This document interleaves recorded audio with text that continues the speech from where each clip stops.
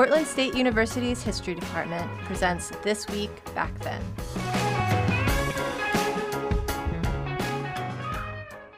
Hi, I'm Will Schneider, and today we're rewinding back to February 8th, 1851, when Portland, Oregon was incorporated as a city.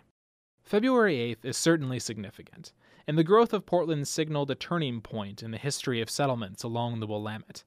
The date, however, is also problematic, because reducing history to hard dates is often misleading and can obscure the past. So today we're going to look back at some of the city's early history and examine the events which led up to Portland's incorporation. Long before Europeans arrived, Native Americans lived in the region. It had been their home for millennia. Discerning the history of Native Americans is difficult, but using fragmentary documents and oral tradition, it is generally agreed that in the 18th century, a chief named Multnomah led a confederacy of tribes in the region. From his seat of power in what is now known as Sauvie Island, Multnomah exercised control over a trade network that stretched from the Pacific Ocean to the Rocky Mountains. It is unknown exactly how Chief Multnomah died, or how the confederacy ended, but historian Ann Fulton argues that an eruption of Mount Hood sometime around 1780 and a smallpox epidemic brought by foreign traders shattered the Confederacy. As an American city, Portland got off to a rocky start.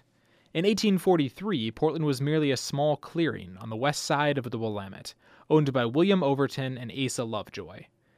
But only a year after purchasing the land, Overton left Oregon in search of gold in California, selling his share to Oregon City merchant Francis Pettygrove.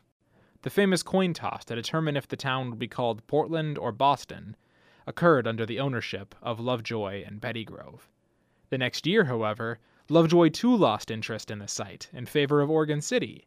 He sold his share to Benjamin Stark. Not only did the site face disinterest among its founders, it was also in rigorous competition with the other sites along the Willamette. Milwaukee, St. John's, St. Helens, Linton, and Oregon City all vied with Portland to become the major port in the region. Portland was only able to eclipse its rivals by constructing a plank road of all things. Although they ran out of money before completing it, the road gave the city greater access to the farmland in Washington County and increased its importance as a port, which supplied food and lumber to a growing San Francisco, particularly during the gold rush and its aftermath. The history of early Portland was anything but certain. It suffered from rivalries and disinterest. Yet even as Portland became a center for commerce in the region, the early settlers were only re-establishing an older tradition of trade and influence once exercised by Chief Multnomah and his confederation of tribes. The anniversary of Portland on February 8th is rightfully acknowledged as a turning point in the region's history. But if you look a little closer, you can see that there is also a deeper history to our town.